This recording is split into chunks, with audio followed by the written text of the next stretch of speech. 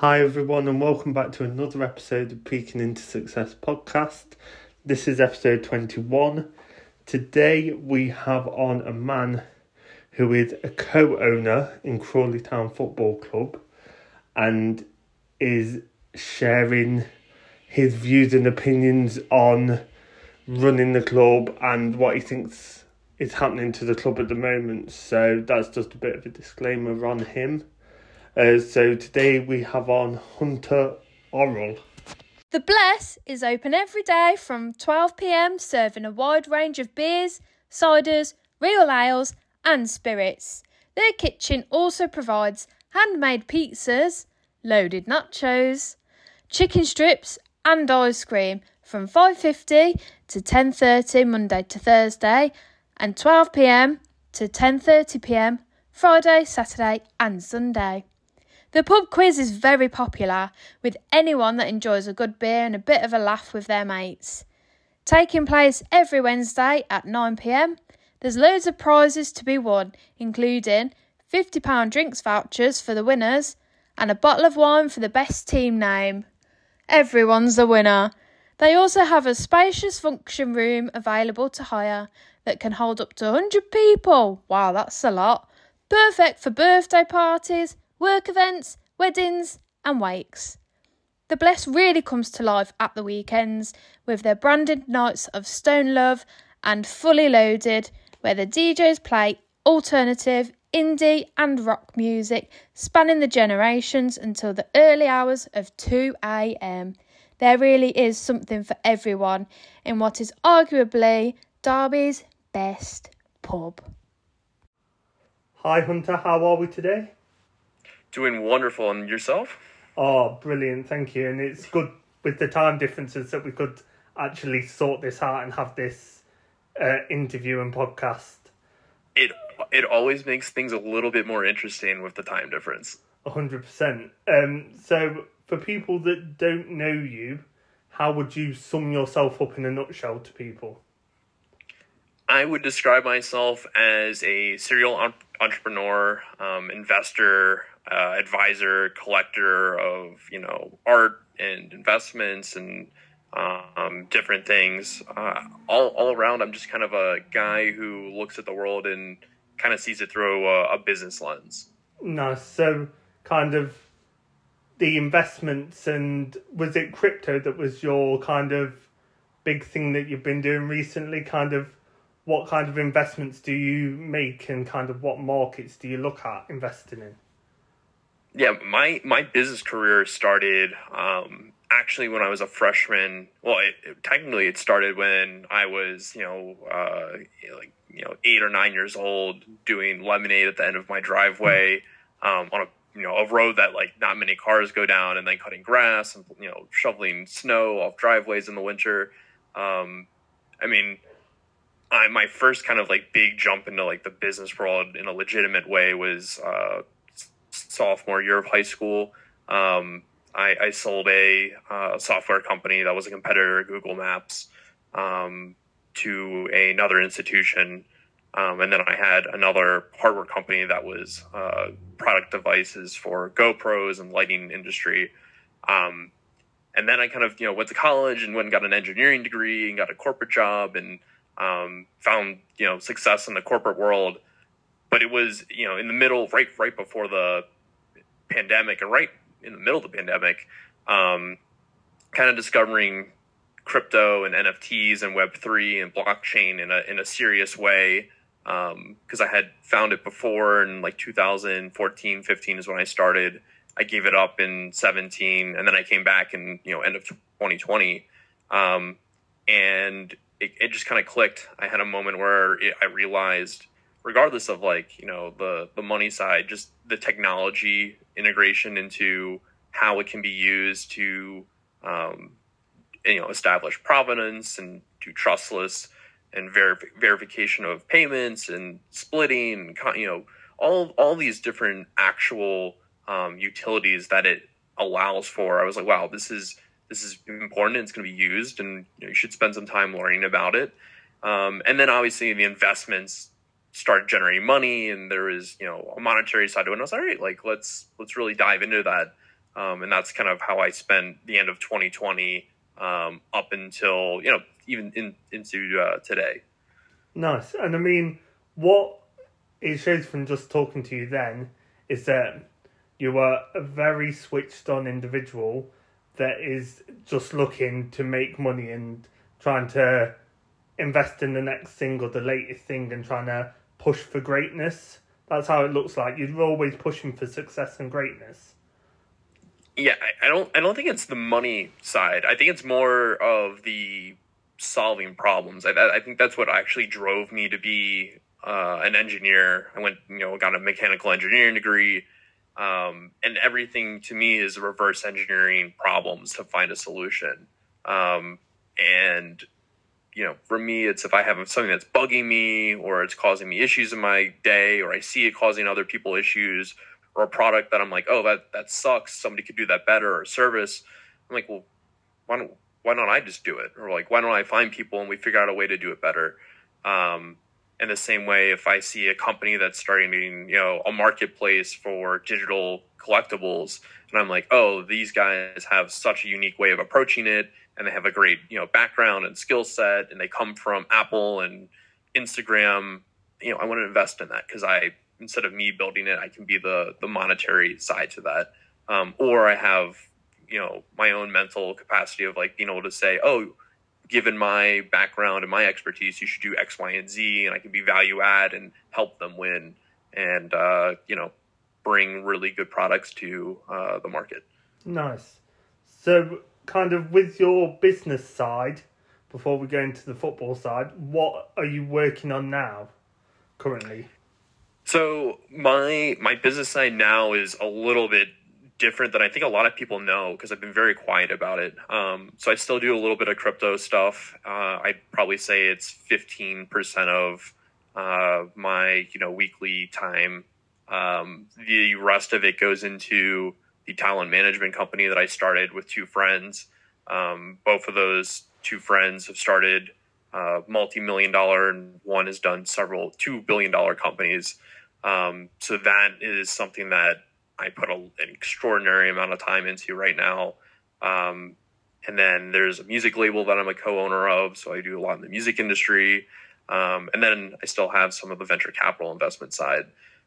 So between the music label and the talent agency, and then actually doing investments in crypto, and then throw in the football club, my week is kind of divided up into sections of like all these different industries, but how do they come together, and how can I leverage one to make the other one do something unique. And then if you even look at the talent agency, like that even kind of serves as its own venture capital and business development company, where that's spinning up its own businesses or doing venture deals to bring products to different creators we work with. So that's kind of what my week looks like. And that's why when people ask me, like, what do you do? I just go, I don't really have an answer. I just kind of have my hands in a lot of different things. And I mean, with what you've listed off there, that shows that you are not just a co-owner of Crawley. You have many different titles and hats that you have to wear, and you're juggling a lot. So, of course, as we'll get on to now with the whole Crawley Town thing, yes, some fans might think that they're annoyed with the owners for XYZ, but at the end of the day, you are a human being and you have to follow your other ventures which make money to help invest into Crawley, don't you? You can't just stop everything else and focus solely on the football. Yeah, I mean, it's hard, right? You have to definitely understand how you can spend your time best to make everything the most successful it can be. For me, it's how can I build up some of these other businesses to bring opportunities to Crawley that Crawley would never get. It might sound outrageous, and a lot of people, even fans, are going to listen to this and probably be like, well, what, how the hell does music help Crawley Town? But, me going and sitting down with Central C at Spotify in California and discussing, having that conversation around, music and UK culture, and figuring out how artists that I have signed can work together, and figuring out ways to bring, concerts to Crawley, and DJs, and, talking of Snoop Dogg, all these different people. That is impact. If you look on the talent side, figuring out ways to work with the Sidemen, Mr. Beast. I'm not going to name all the American creators because I feel like people are going to hear their names and be like, oh, we don't want them to hear. But like that brings eyes and exposure to Crawley Town that you wouldn't see. And so I think, look at Wrexham. Rob and Ryan have come at this the same exact way. What do they have in their arsenal that they can just, whether it's the gin or the, cell phone providers or the production companies, what do they have as infrastructure to make Wrexham incredibly hard to compete with, because they don't have to financially go out and spend all this money or make these partnerships. They own these companies, they run them. And so, I'm only one person and part of WAGME and Crawley's ownership group. But in my mind, if I want to have impact on the marketing and brand exposure side, which is where, kind of where my role in all this kind of has its boundaries to, I need to be pushing in ways and building my career in ways that do allow for that to happen. 100%. I mean, what it shows, Wrexham kind of had the whole Disney Plus deal, and they kind of had the adverts, but kind of the fans have supported it, whereas the fans aren't supporting you at the moment. And for you, I bet it feels like we are putting effort in, and as you've said, with the promotion and with the music, you are trying to bring more eyes onto Crawley. But why do you think they look at it so differently to your vision and your understanding of what you're trying to bring to the club? So I think anybody who's listening to this, who's like trying to start a business or, is in the world of starting something with other people, needs to understand that it's very hard when there's, more than 2 or 3 people involved. Once you start getting to, a dozen, 2 dozen, 3 dozen, there's a lot of moving parts, and everybody needs to be on the same page. I think that's probably one of the number one things that I can take away from the last 2 years of doing business in the crypto space, because a lot of these companies and organizations have, maybe between 10 and 50 people in them on average. Just, it's hard. I think when we took over Crawley, there was a really, really strong narrative from the ownership group and a really strong narrative from the organization. And the fans understood, we all understood that this is, inputting capital, bringing exposure to the club, bringing in better infrastructure, better players, getting better kits. Everything's just better. And, regardless of anything else you do, we could have had Mr. Beast come in and, do videos on Crawley every single week and make it the, most viewed club on YouTube, but you have to win games. And, the business of having a football club, in my opinion, can, no matter where you're putting your time and energy into, the number one thing that has to happen for you to find real success is to be winning games. And so I think fan frustration is stemming from, one, the lack of winning. And I think it's also strongly from lack of communication and lack of transparency to, I would say lack of normal transparency. Most clubs would kind of speak and discuss certain things that I think aren't being discussed now. But even when we came in, there was a whole, hey, we're going to be the most transparent club and we're going to, offer all this. And I think some of the fans are like, well, where is that? I think our hearts and our minds are still in the same place of, this club has to find a way to be successful, has to find a way to bring in a team of players and staff that can win games and can compete for, the playoffs. because last season just, the winning wasn't there.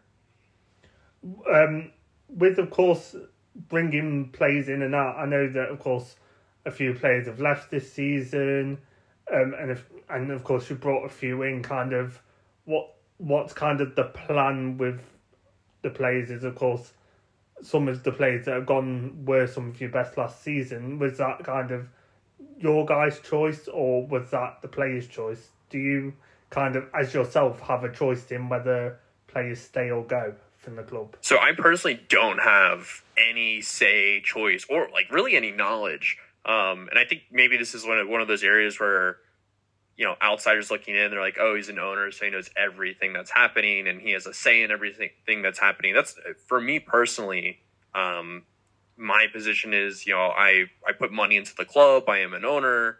And my initial kind of say was, look, guys, like, my biggest fear of all of this is that this doesn't go well and we're, a black mark on the club's history. Like, my job is to only say and give, thoughts and opinions and steer the ship where I have expertise. So my expertise is in Web3 and crypto and NFTs. My expertise is in marketing, branding, commercialization, and licensing. And so really, my say in my area that I only really touch is on the content creation, branding, licensing, and commercial, that side of things. I woke up today finding that a player had left by like full surprise again. Like every time a player leaves, it's a huge kind of shock to me. I'm like, oh, didn't know that was coming. And so the chairman and the manager, director of football, like those are the people making those decisions, and I just don't get involved. It would be like, me buying into an airline and being like, all right, well, now that I own this airline, I'm going to go fly the plane. But I've never flown a plane. That's just doesn't make sense. No, 100%. And that the reason I asked the question was to show that even though you are an owner, you don't properly have a say on everything to do with the club. So when the fans come at you and say, oh, it's the owner's fault, it's not, because, as you've said, you've got no kind of prior knowledge to it. Like you said this morning, you just found out. So yeah, I think there's like blurred lines there, because you have two chairmen that, are part of the ownership group. The two chairmen were, two guys that were from England, and, let's say everything was the same way happening. I think there would be far less push on the ownership group. And I think there'd still be push, but it would be more like, what do you got? Like, fix the chairman position, or fix this, fix that, instead of like, it is the ownership group causing all this pain. So I think a little bit of that hostileness is coming from people just not understanding who's making decisions and who's involved. I mean, there's a list of people that are named as owners publicly, but some of them are simply investors who just invest and they come to games and they love the club and they want to see it do well, but they're not making decisions. Like it's with any company. Like you have people that are just money, and then you have people that are money and they work, and you have people that just work. And at the end of the day, we still all want the same thing, which is to see success and to see the club do well, because that's where all of our interest is aligned, is seeing the club flourish. Nice. And I mean, with your role in the club, of course, you brought in the three Brown brothers, Toby, Manny and Jed. And I mean, it was mixed received, but kind of what was your intention with that when you brought in?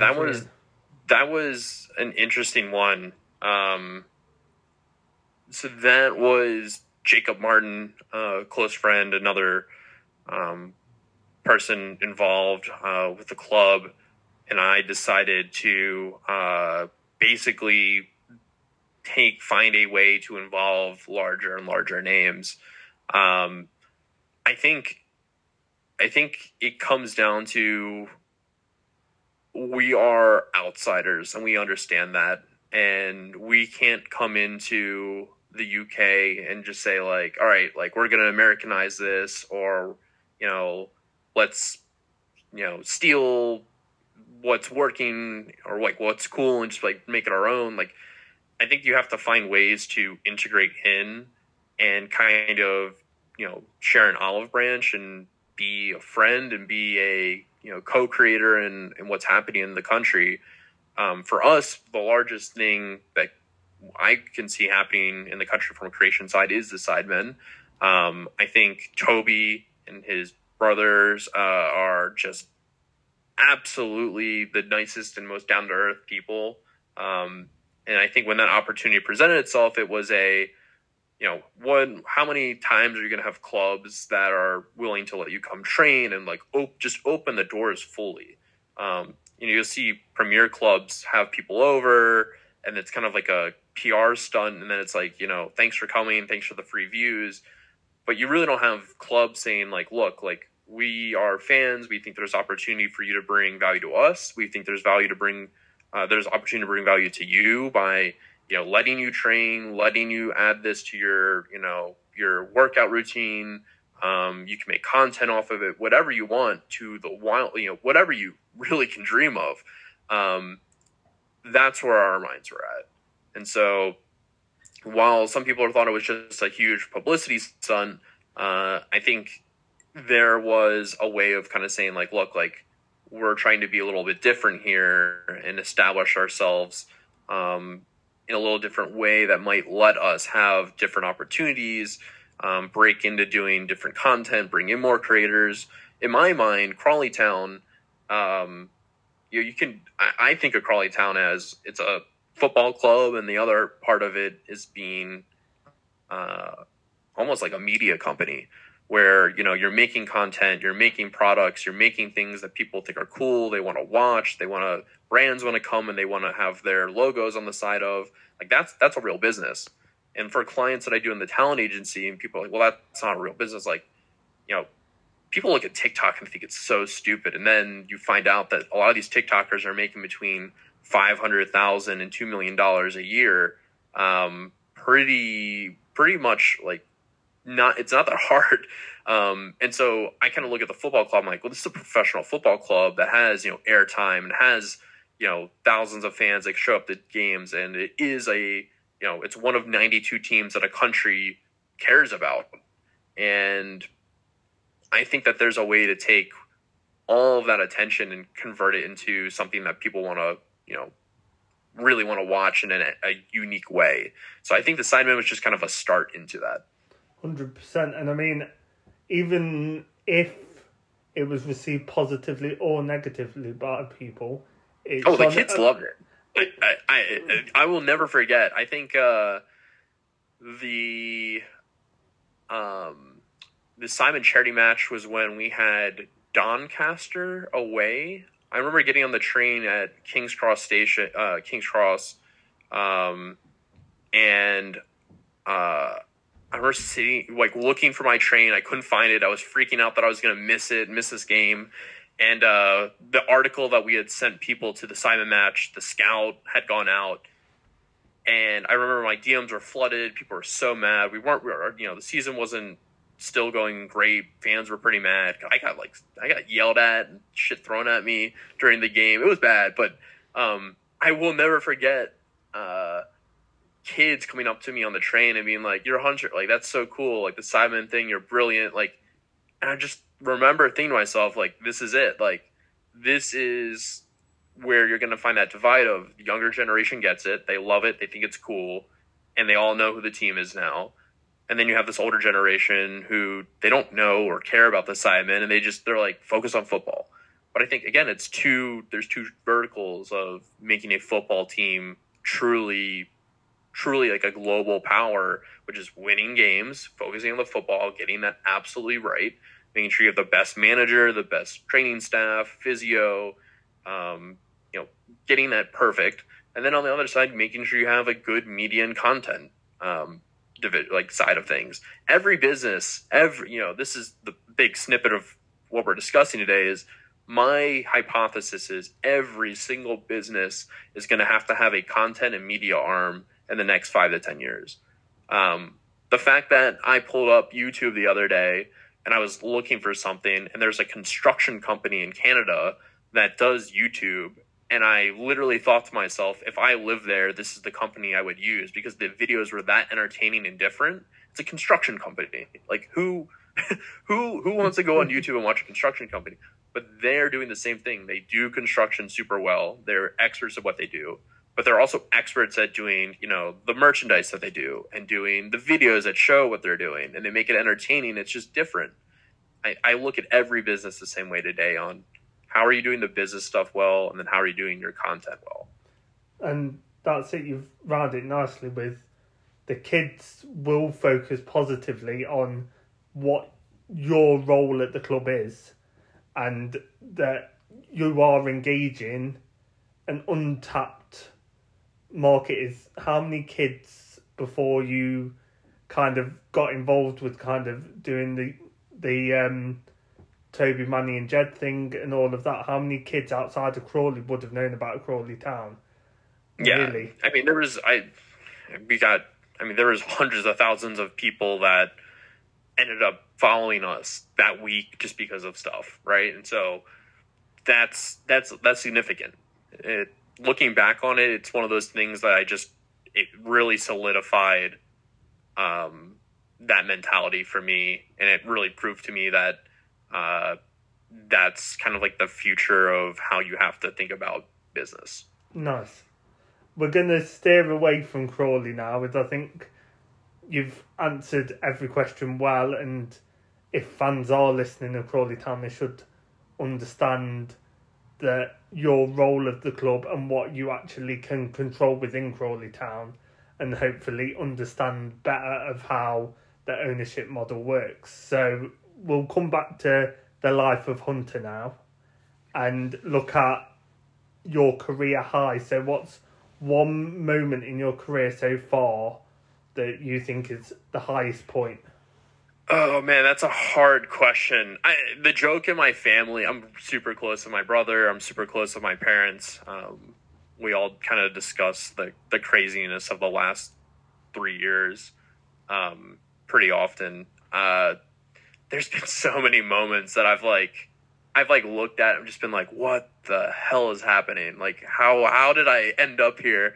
I think I'll give you like a couple just to like maybe put it into perspective. I think winning against Fulham, that was a moment where it didn't hit me for like 2 or 3 days. It was kind of crazy. Like, I was excited. I lost my mind. Like, to see in the field get run on, and to have Simon Jordan or whatever first name is yelling about me on his podcast or whatever he does, and them calling me Gormless online. Like, that was a pretty high moment for me, where I was just like, wow, like so many things had to go right to get to this moment, and to see.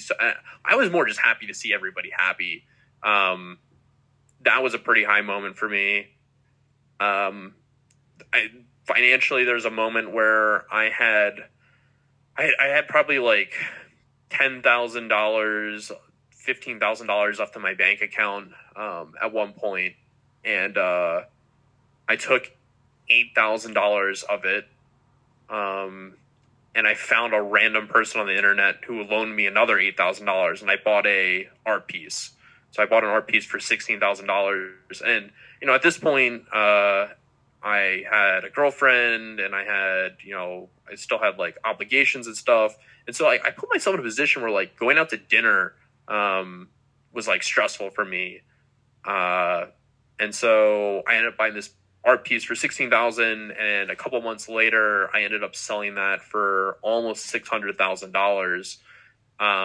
And I remember sitting at my corporate job in my like little cubicle area, negotiating this sale. I had my work phone on one year and my personal phone on another year.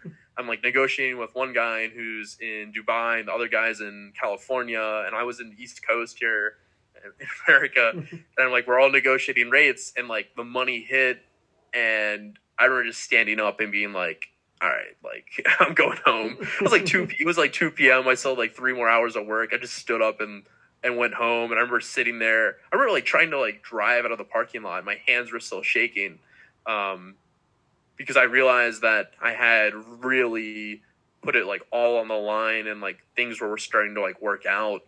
And that opened up so many doors for me. Those are definitely two big moments for me. Nice. Is there a defining moment for you, or would you say that the art piece is kind of a defining moment with you due to the money that it brought in for you and changed kind of your financial presence? I don't know if that moment, a lot happened in like a couple weeks at that point, because I ended up quitting my job not too far after. I think that was like a critical moment. A lot of things would not have happened if that hadn't happened. I think I started making content in the like the Web3 space. I think that first video I posted was a defining moment, because not many people showed their faces or talked or were, charismatic, and had like good intentions in the space. And for me to do that, I think it kind of allowed me to get to this point of like, the only reason I was able to buy that art piece is that I got invited to a dinner in LA with like 2 hours notice. So I hopped on a plane from New York and like a family get together thing, and, ditched that to go to this dinner. But the only reason I got invited to that was because this guy found a video of mine. Like, I think it kind of all starts from there, was just being very public, and having like a persona in the space. Nice. So we'll kind of go to your younger self and maybe take it back to 6 or 7, where you said you were doing the lemonade stand. If you went back to him, what's one piece of advice that you'd give to him?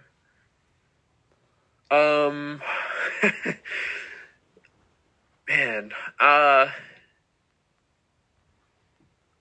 I think one of the areas that me as my younger self, I wish I could go back and tell myself, is that you just gotta be okay being you.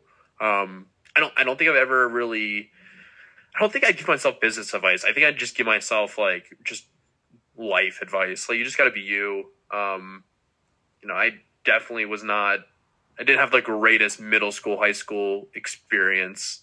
And I think I thought a lot about how to make people like me and how to fit in, or like how to be cool. And I don't think it was really until like my senior year of high school, I just kind of did what I wanted to do and owned it. And I was like, if you don't like it, fuck you. And I wish I had learned that earlier. And I think a lot of people today look, especially with everything online, I think a lot of people look at, how many followers other people have, how much money are people making, what are they wearing, where are they traveling to. They look and compare themselves, and they think about what other people view them as, instead of really just being comfortable with themselves. I think that's something that we need to instill in kids at a much younger age, and it's something that I wish I had gotten through my head. I know my parents told me this, but I wish I myself could just, get it through my thick skull at an earlier age. No, that's nice. And I think how you've mentioned that children of today should feel the same way as well, and kind of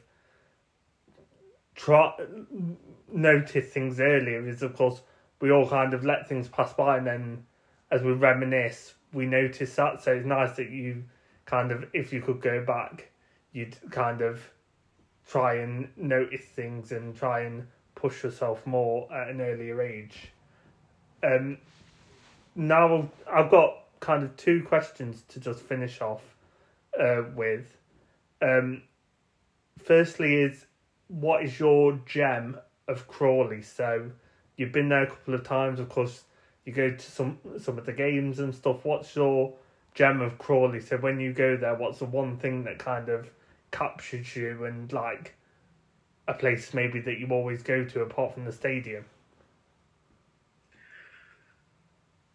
The number one thing I look forward to when I go back now, which like actually made me so kind of like thrilled to be there the first time I went and visited, was the turf field across from the stadium. Is just going to that field, because I'm 28 and I oftentimes forget that, but it's something around the sport of football that the second I put boots on, the second I step onto a field, I go back to being like a 13-year-old kid. Like, I think it was just the hanging out with the kids on the turf field and playing and shooting and playing, 5v5 and short side, like that, and seeing how excited the kids were and seeing how excited the kids were, like meet somebody who like was involved with the club. That kind of made me fall in love with the town. Just I'm sure everybody's gonna be like, oh, you can find that anywhere, but it was a special moment. And to see, I think, a town that, Gatwick's right there, and there's so much opportunity to bring infrastructure to the town. I think, we can bring so much stuff to the town. I just, that right there solidified kind of me wanting to show these kids, like, all right, like, let's figure out how to get you more involved. Let's figure out how to, demonstrate better equality in the town, give better opportunity. And to me, Crawley Town is family. I think of it as like a family thing instead of like, that's like where my head goes first, instead of like, hey, this is like a business venture. It's like, how can I make, John, who's a, fan, one of, 10,000 people who have come to a game over the last year, how can I make him happier? And how can I make him prouder to live in Crawley and prouder to like root for the team? I think about that for every single fan.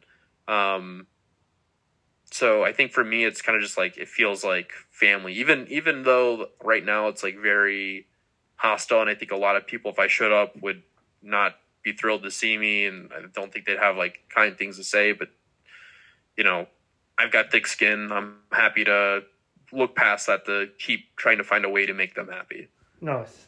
And I think that just is come across talking to you for this past 35 minutes or so, that it shows that your intentions are good and you do mean the best. They're just misunderstood, and there's just a massive misunderstanding there, which is a shame. And hopefully over time that does change. I hope so.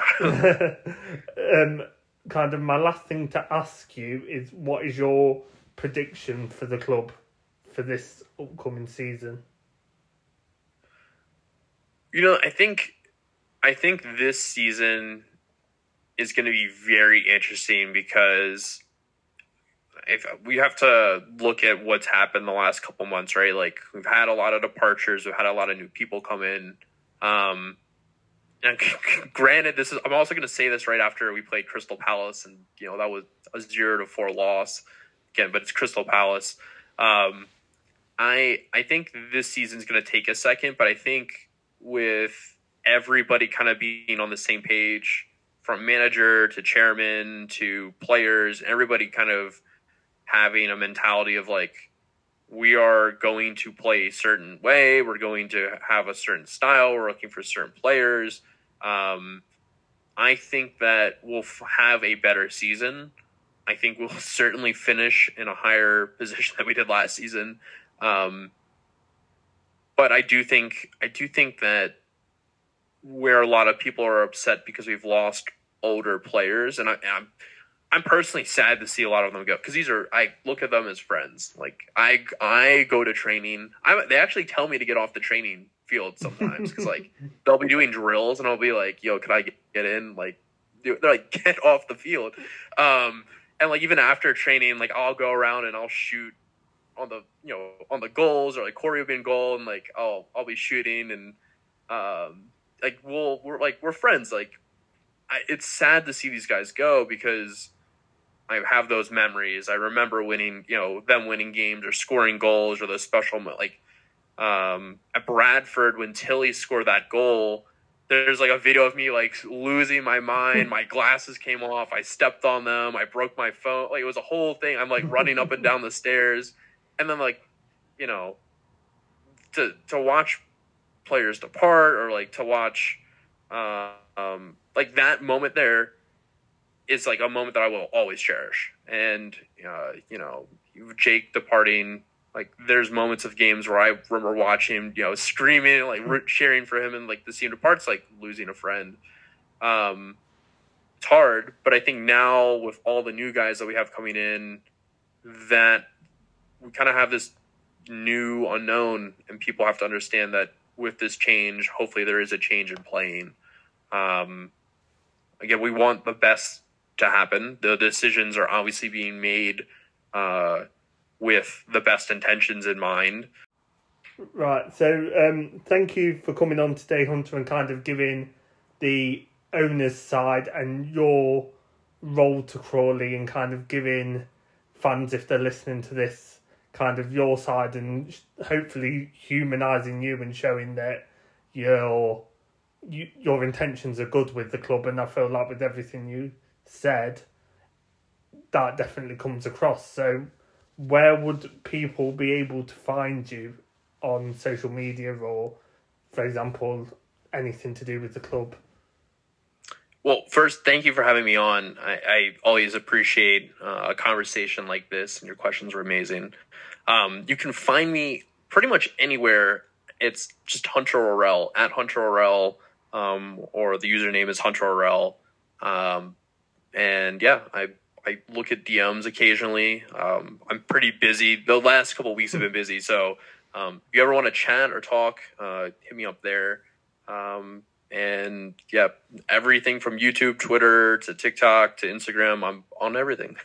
Brilliant. No, thank you for coming on, and I feel like you did well at answering the question, so thanks.